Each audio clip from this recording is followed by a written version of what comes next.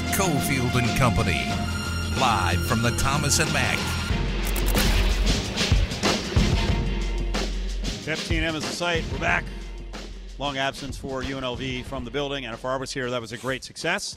Yep. Rebels are back after their staycations, as Curtis Terry, who's on the broadcast tonight, calls it the staycations over at Mandalay Bay, and before that at T-Mobile.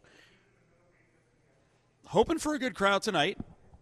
Playing some better basketball. I have to give Omaha, a shout not out, a by the great way. team, beat up. We'll see how healthy they are coming into this one. It's a 20-point spread. Tonight is Fan Appreciation Night. Selected fans in attendance will be treated to surprise gifts. Like what? Okay. Surprise gifts throughout the game. Halftime. Here we go. The All-Star Stunt Dogs are going to be here. That's always fun. Love dogs. And I think they'll be honoring at some point during the game the champions. The champs. I got to give a shout out to my girl Kelsey Olson, just real quick. The UNLV volleyball team that won the National Invitational Volleyball Tournament, which is like winning the NIT in basketball. If you don't make it to the dance, you go to the NIT, you win that, right? Then they had the preseason. When they started the preseason NIT, not as big of a deal, but the volleyball team won that championship at Valpo in their arena, 3 sets to win the NIVT over the weekend. Kelsey just texted me and said that they will be honored at tonight's game. And I want to give a shout out to Kelsey just because this is a young lady who has worked so hard, Steve, throughout town, graduated from UNLV, was a SID assistant. She did some internships and stuff with the Aces. She wasn't sure if she was going to go back east. She tried her hand in PR on a local level. She finally put a picture not too long ago on social media of her in front of UNLV campus, just saying, living my dream job. This is where I want to be. This is, blah, blah, blah, blah. And her first team that's hers as a full-time employee as a sports information director for the University of Nevada, Las Vegas. They win the title, and I couldn't be more proud and happy for Kelsey because she works really hard. Battleborn Injury Lawyers presents the Big Five at 5. Number 5. Very jovial, upbeat, energetic. Marcus Arroyo was on the show earlier today to open things up at 3 o'clock. He also did a 1 o'clock press conference. He was bouncing off the freaking walls. Yep. I don't think he's a coffee guy, but he seems to be. Do you think he drinks energy drinks? I have no idea what he does, but when he gets going, he gets going. Well, he's a former athlete, and he's in good shape. There was a point in time where he said something about, if they're late, the discipline, the regimen, we got to learn about them. If they don't, there was a point, but I didn't want to cut his train of thought. But he was like, if they're not weightlifting guy, they can't get him into lift weights. I was going to say, let me help you out with that there. But by the way, how does it work in the bro world when it comes to lifting weights and like working out? Because you made a connection with Damon, and I was kind of wondering. I'm like, how did this whole How did you? And I don't mean this like insulting. Yeah. How do you set up a bro weightlifting date? So Damon. All right, aren't you curious? Because like we're not going to do it. I know that. I'm not curious. No, Ari has a tough time lifting the headphones. Wow. Like Ari, will you approach Arroyo at some point? I told a story about. I actually said it to Arroyo. There was I talked to him after practice. Right. I finished up talking to a player. I walk in the Fertitta Football Center, and I look to my right, and there's a guy lifting, and I felt like I was invading space, and it was Arroyo lifting, and I'm like I kind of like ran out of the building. I'm like, sorry. So Damon, this is your private time, and now media guy isn't walking by you. Damon does some stuff with the Raiders, and he's buff, he's big, right? So I'll say to him, when are we going to get a session, dude? When are we going to? And there's a guy who works for the Raiders who writes, Levi Edwards. I've always said that to him. It's like, hey, when are we going to get set? When are we going to lift? And he'll say, whenever you're ready.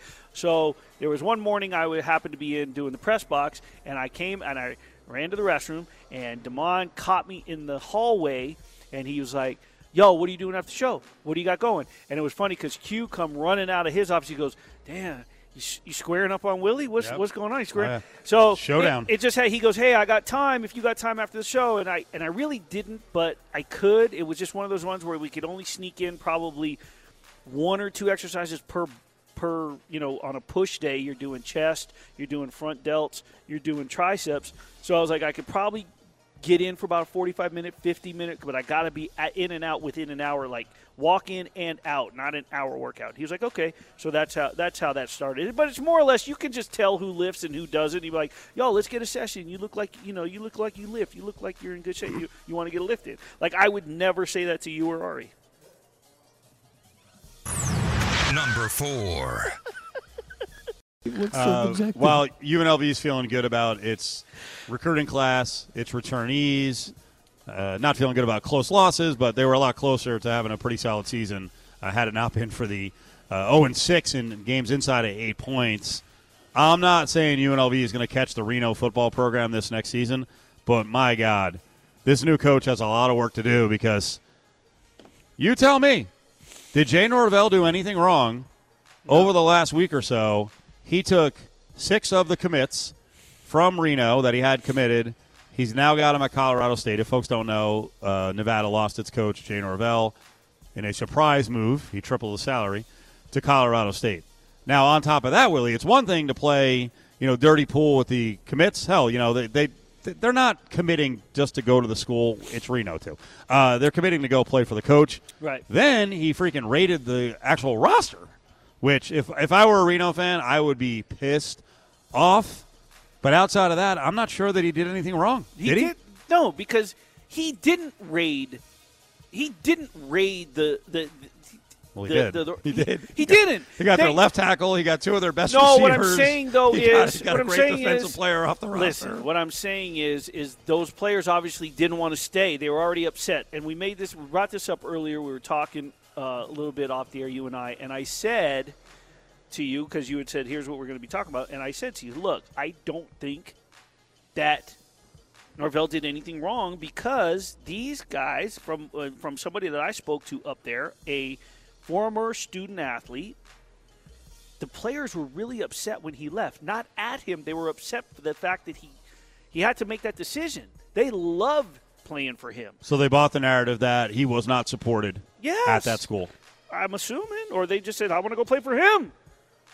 I mean, the transfer portal is a new thing. I mean, it's like, hey, we're leaving. We're going. We're gone.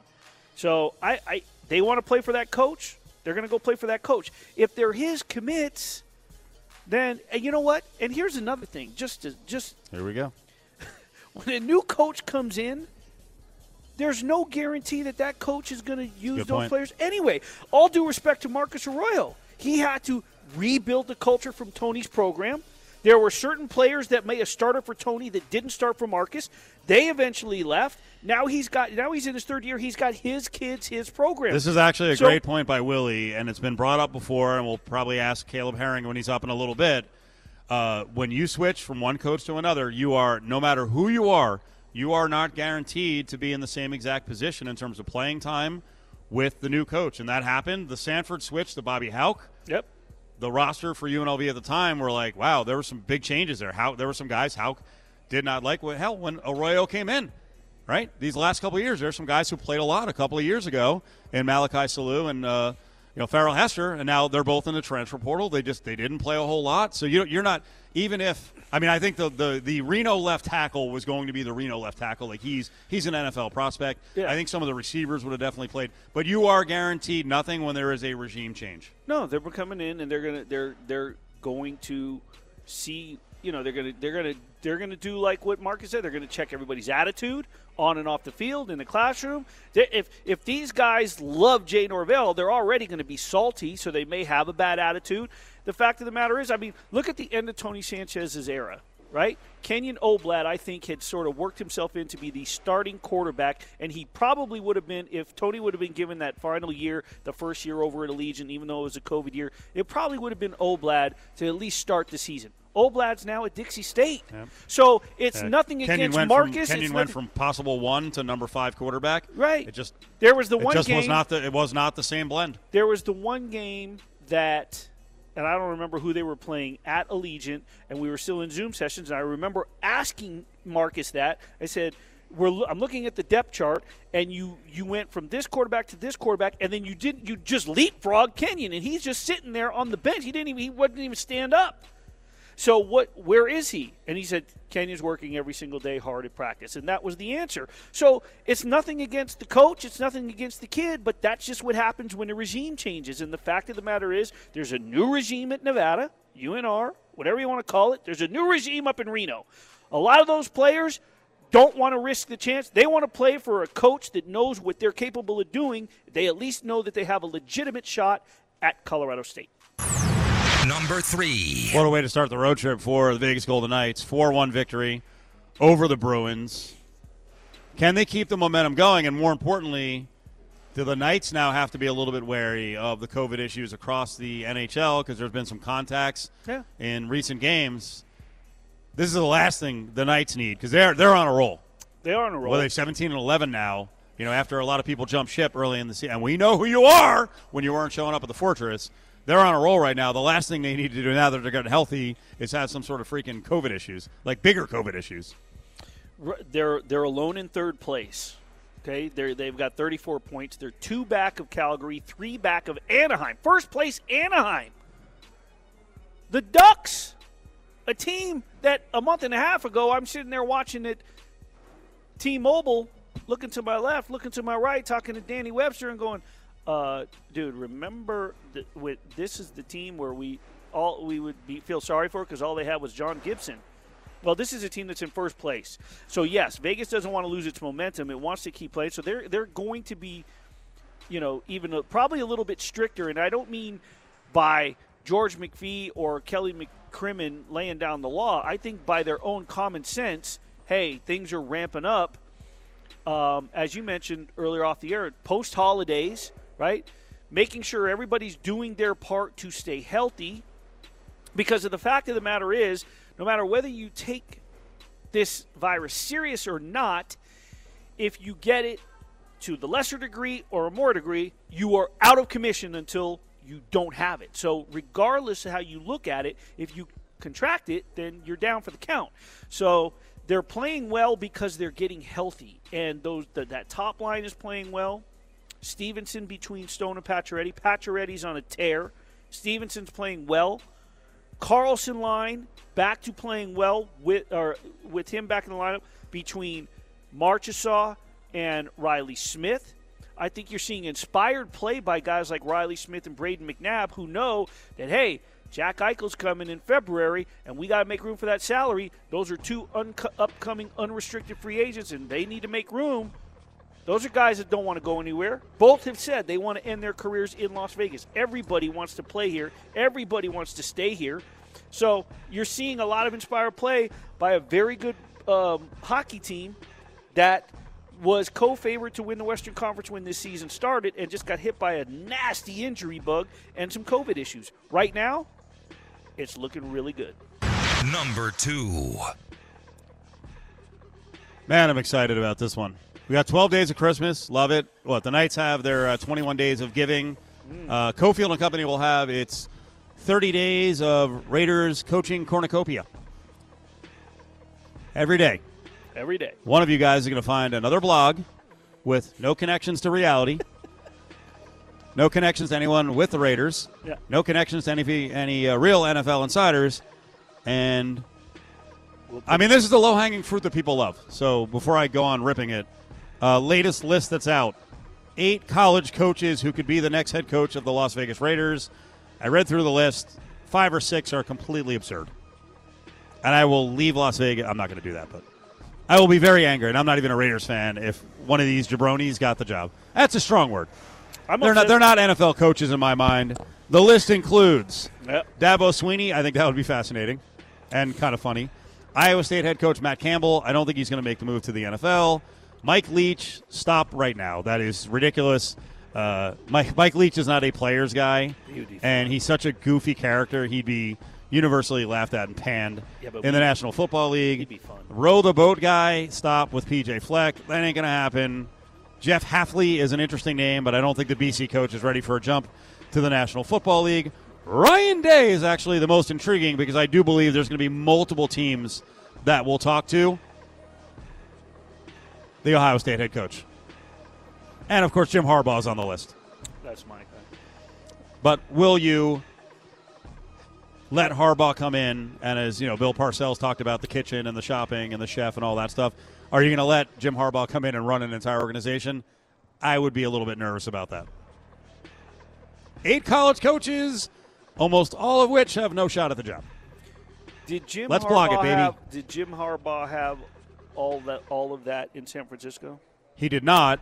And the other interesting thing with Harbaugh was that Mark Davis is a completely different owner than Jed York was at the time. There were some rumored classic clashes between the two of them. So Harbaugh to me he's in a very interesting position because I think he's in a position to demand full control, but I don't think he can handle full control. Okay, so let me compare the two names because right after Harbaugh's name on this list is Nick Saban, and whereas by the way, I didn't even get to that one. So near 70-year-old Nick Saban. So the pure arrogance of Nick Saban that would come in and want more control than Mark Davis. I think here's one thing that we have to take in consideration. I think that after everything that's taken place this year, not because of it, but just it's almost like the culmination. Mark Davis has learned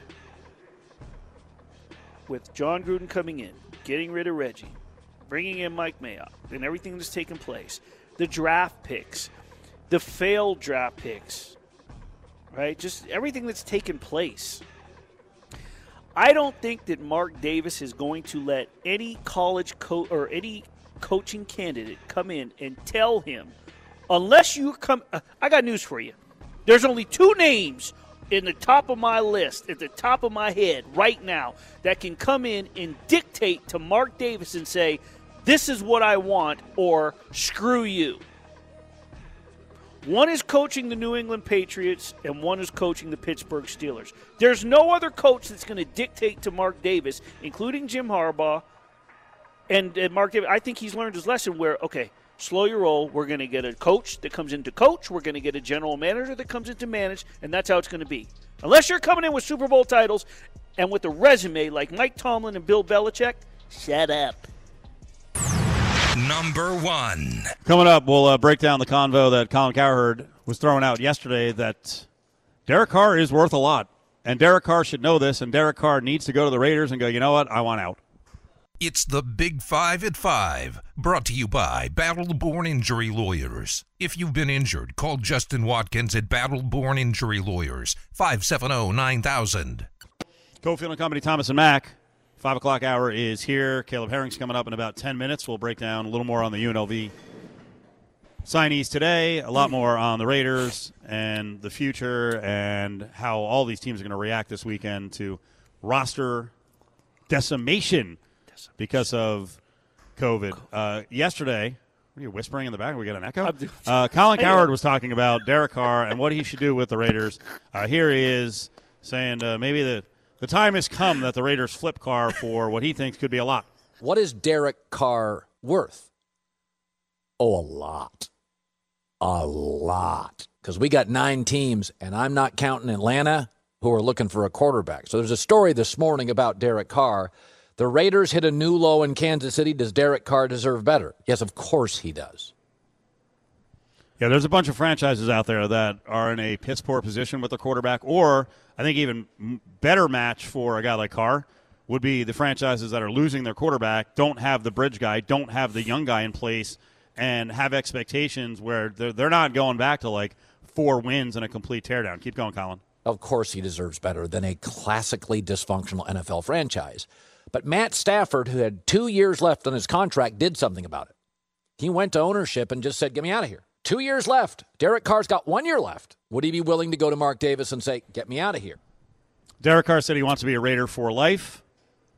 Is this season the final straw where he's going to change his mind, go somewhere else, greener pastures, better organization, and get that big contract and win?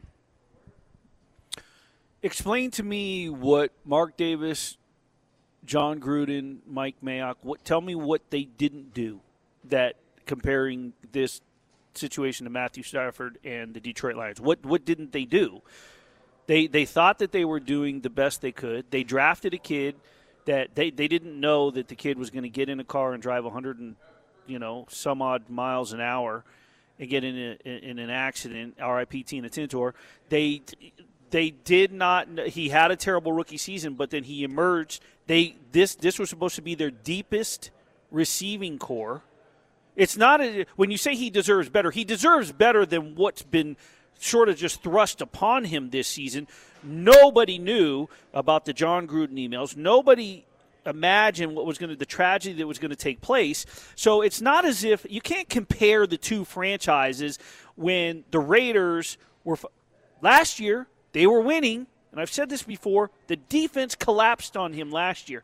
This year, he's second. He's 74 yards away from having a 4,000-yard season. Right, so I think that the perfect comparison is Matt Stafford, who was on a team that mostly won 6 and 7 games every year.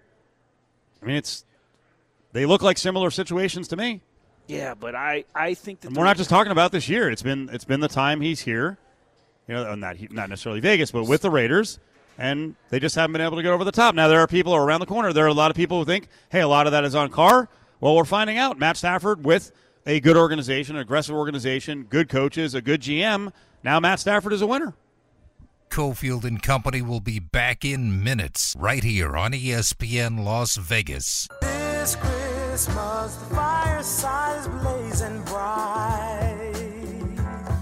We're caroling through the night. This Christmas will be a very special Christmas for me.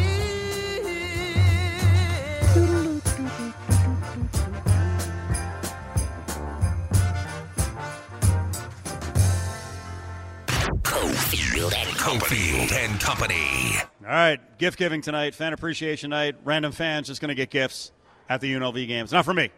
It's from the UNLV brass. Game's coming up 7 o'clock, so come on down. Omaha is in town. The Rebels have 2 games here to get ready for San Diego State on January 1st.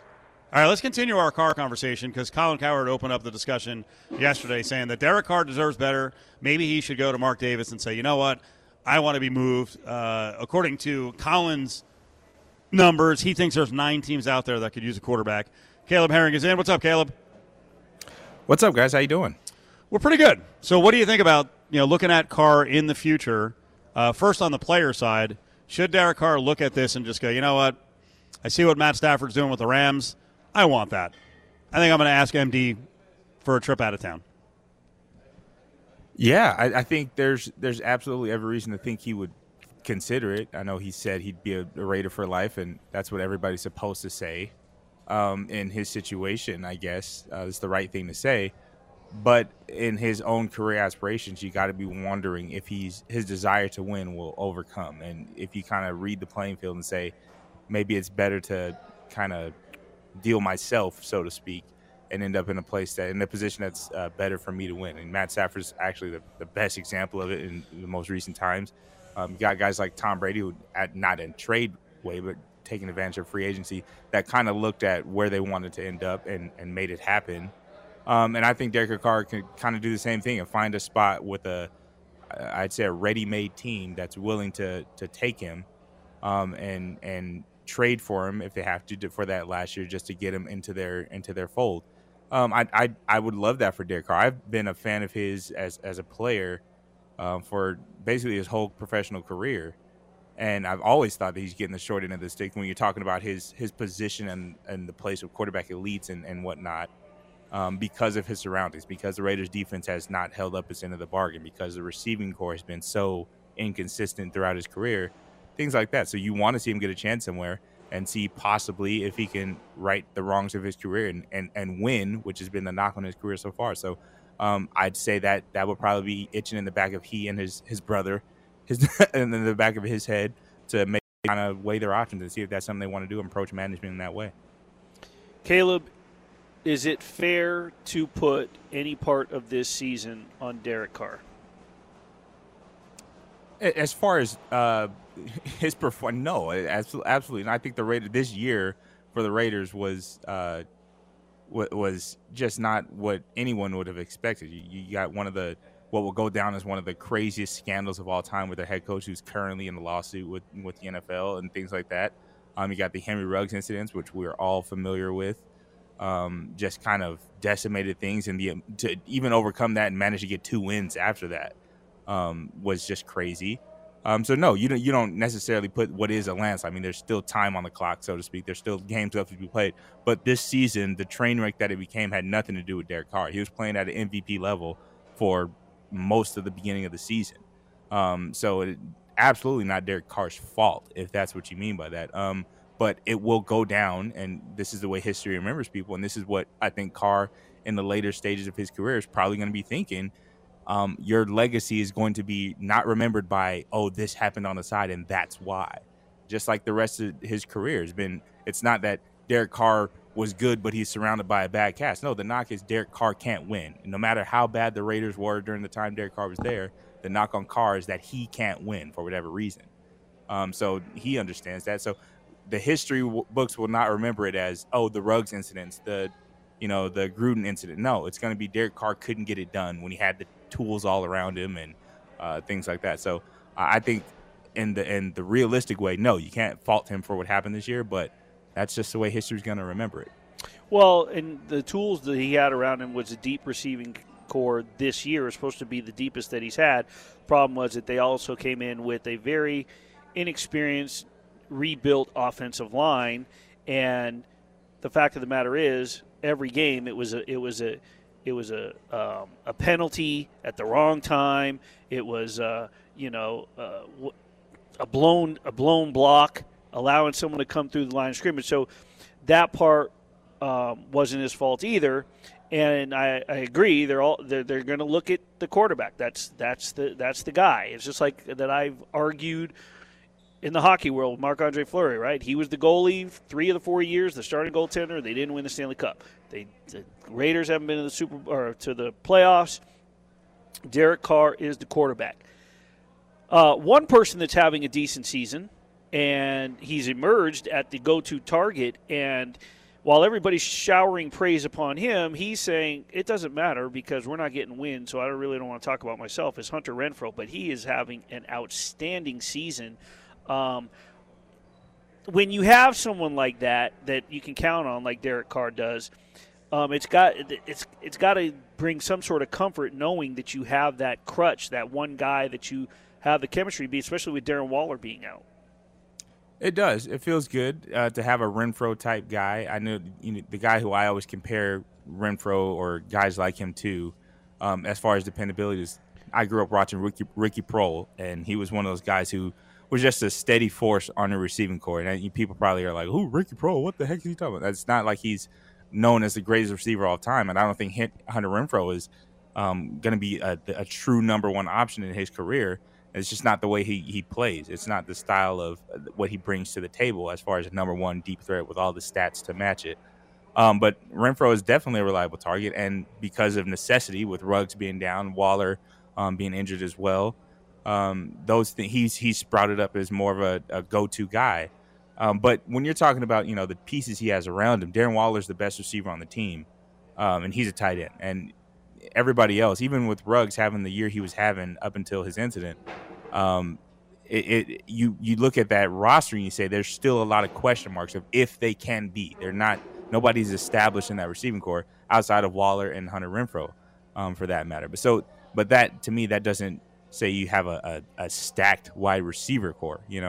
I wouldn't necessarily say that. And then on top of that, you have the offensive line that was kind of hit or miss all season long. Wasn't able to protect Carr, and thankfully Carr hid some of that with his ability to get rid of the ball quickly. But the Raiders by no means were a finished product. And I think if there's a little bit of fool's gold with the close wins that they had early in the season, I know against the Dolphins and the Ravens, that this season could have very easily been sliding the other way early on. So it's not like the Raiders were a complete project and then the wheels came off the track. No, there's still a lot of question marks that weren't answered yet.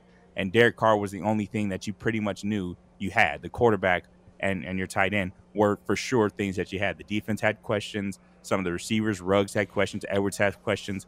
These guys still had questions on their roster. And I don't think, if you're looking at the roster that they had as far as the skill position goes, they were not the best that they could have been. And that was on management's decision-making, right? I mean, you look at the 2 receivers that went after Henry Ruggs in that draft, and I'll always go back to that.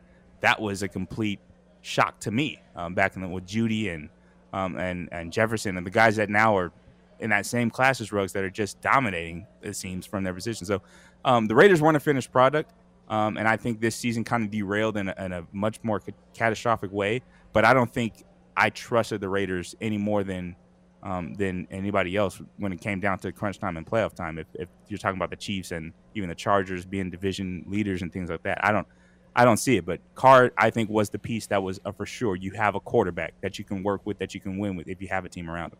Caleb Herring's with us. All right, real quick on the UNLV recruiting class, and you and I will probably do a podcast coming up and go through the entire class. What stood out for you? They got a quarterback and a local in Jaden Mayava, and pretty good group of and they didn't announce the transfer portal guys officially, but they've got some JUCO guys in. They've got a bunch of plug-and-play guys, we think, in Darius Johnson on the defensive line, outside linebacker Isaiah Sales, Fred Tompkins at linebacker, and Jeff Weimer, a wide receiver.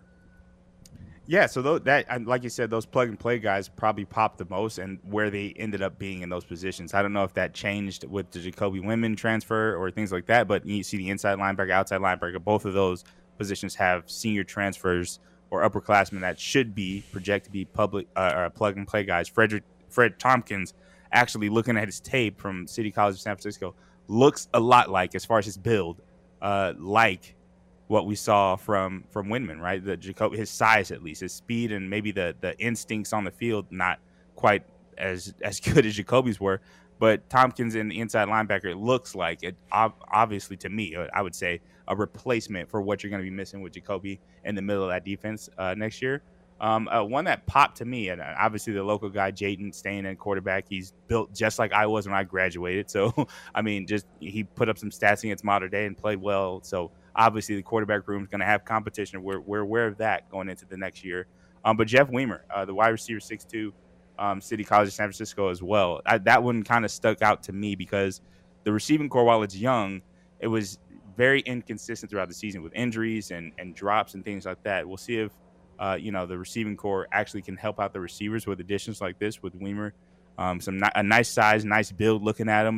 I mean, not a burner necessarily down the field, but some veteran leadership to come into the wide receiver room that was unexpected. We'll see, though. Not very many names on the early signing list.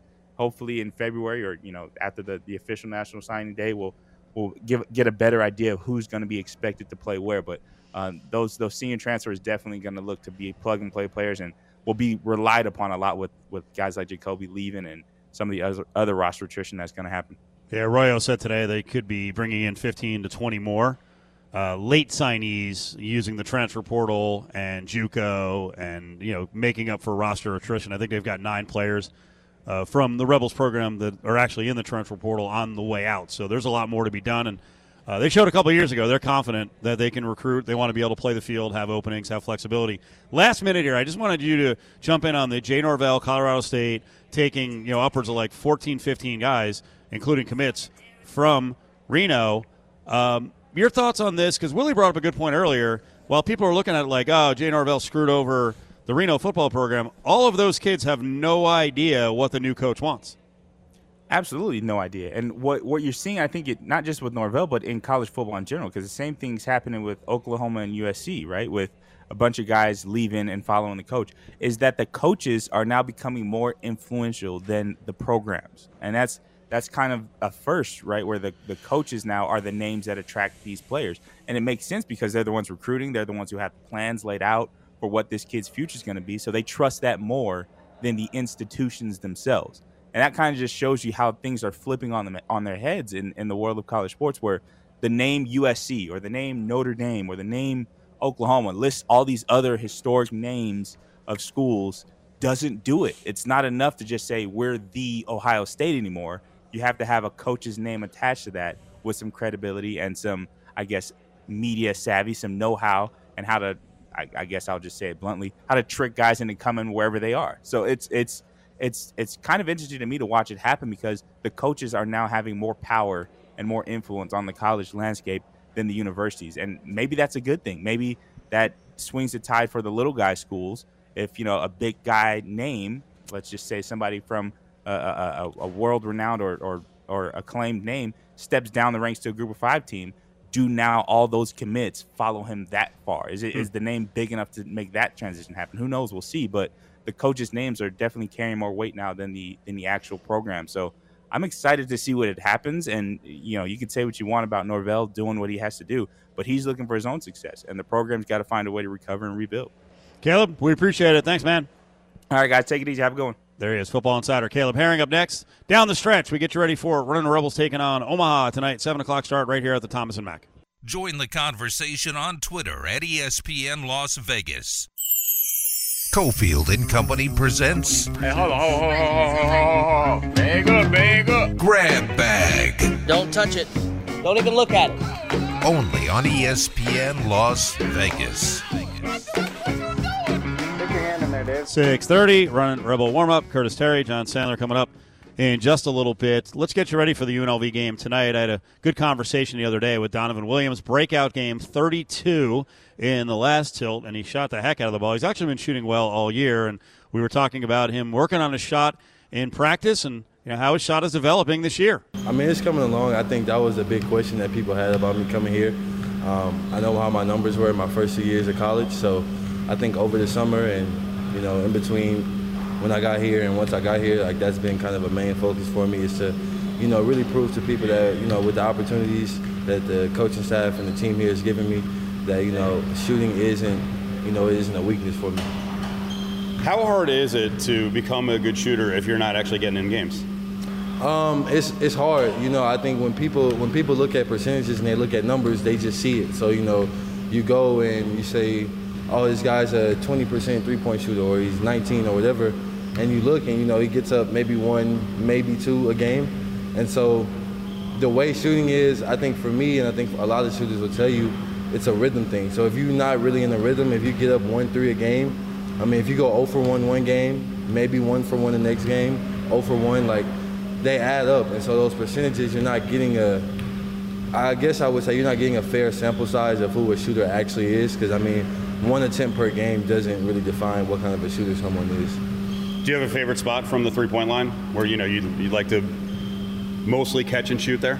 Not really. I think there's not really a joke, but there's a thing going on between me and a lot of people that I know just about the corner three that gets you $1 million. Yeah. So, you definitely want to be able to make the corner three for sure. That's kind of the way the game is being played. But I think for me, honestly, I kind of treat shooting like I treat like my game overall. I don't want to have just one spot. Right. I want to be able to shoot from, the corners, the wings, the top, wherever kind of. So I wouldn't really say I have a favorite spot on the court. Do you know if teammates have a favorite spot where, on the drive and kick offense, sometimes, yeah. Hey, you know what? Hey, that guy's in the corner. I know he loves shooting from the corner. No, absolutely. Like with Justin Webster, I know he's one of our better shooters. So we know, when we're driving and we're kicking, if he's in the corner, we have a really good chance of making that shot. So I think with guys like Josh Baker, Justin Webster, those are the guys that you look at to be, Josh, he shot 50% last year from 3. So he's a guy that we're really looking forward to, really getting high, getting his feet under him and letting the game slow down for him as the season goes along. But, with those guys, it's the corners for the most part. So what do you think a 32-point game, how are you feeling after it, and what do you think it does for your teammates in terms of their confidence to throw you the ball? Honestly, I don't really know. I always thought, I got into a point to where I didn't know if 30 points were in the cards for me in college. And so when it happened, honestly, still to this day, still in this moment, I still don't really know how to feel, because it didn't feel like I scored 30 points. It just kind of felt like I was just playing basketball. So, for me, I think with a lot of the guys, once they saw that and they saw how I was able to, kind of work my way around the defense and kind of make plays, I think that gives them confidence to know, when teams are focusing on Bryce or they're focusing on Royce or anybody that's going on, we know, okay, we have another option. We have someone that, when in doubt, we have guys, we have players. And it's not just me. Everybody, there's a lot of guys capable on this team of having nights like that. So I think for me, I think the Seattle game, Mike had 21. So, everybody's capable and they have that ability. It's just about being in the right spot and just, I think just kind of just playing, not being too much in your head about it. When's the last time you had 32? It might have been 2018. I know the last time I scored 30 points was in high school. Yeah. it might have been my junior year of high school, honestly. So I want to say 2018. What do you think you did? You remember what you did that night? Was it a lot of drive and finish near the rim? Was it a lot of shooting? I distinctly remember I was 5 for 6 from the three-point line that game. But I think a lot of it, if I actually go back and watch the film, it'll probably look a lot like the Hartford game, like catch and shoot threes, and then just, driving and attacking the rim. I think that's the biggest thing that not really I got away from, but that was the biggest thing I had really needed to focus more on, is attacking that rim. And I think with that Hartford game, I just felt comfortable. I didn't feel like the guys that, that they had on court, no disrespect to them, but I think as a team, we had the ability to get downhill and make plays for each other. So I think for me, I just kind of took full advantage of it. So end of the game, you guys are trying to have some fun, right? Yeah. You try to throw an alley-oop off the glass, right? Coach Kruger said, I would like that to go, but it needs to go. Did you notice the stare down? Because I was watching him, and, man, he was intense. I was like, I think Donovan's in trouble. Yeah, no, with Coach Kruger, is, whenever you make a play, like, he's gained that reputation on the team. So, like, whenever you make a bonehead play, like, the stare down is there. So it's like, I think the one thing that I developed over my years of playing basketball is, like, if I mess up on the court, I don't look to the bench. I don't, because I know something's going on the bench, whether it's a coach, whether it's a player, something's going on to where it's like it may throw you off course. So for me, it's like I didn't, like, when I did it, I didn't even look to Coach Kruger. I just looked straight at Royce. I was like, yo, Royce, like, my bad, man. Have you done that in practice? Yeah. Where you guys executed it? Yeah, I think it's actually kind of interesting.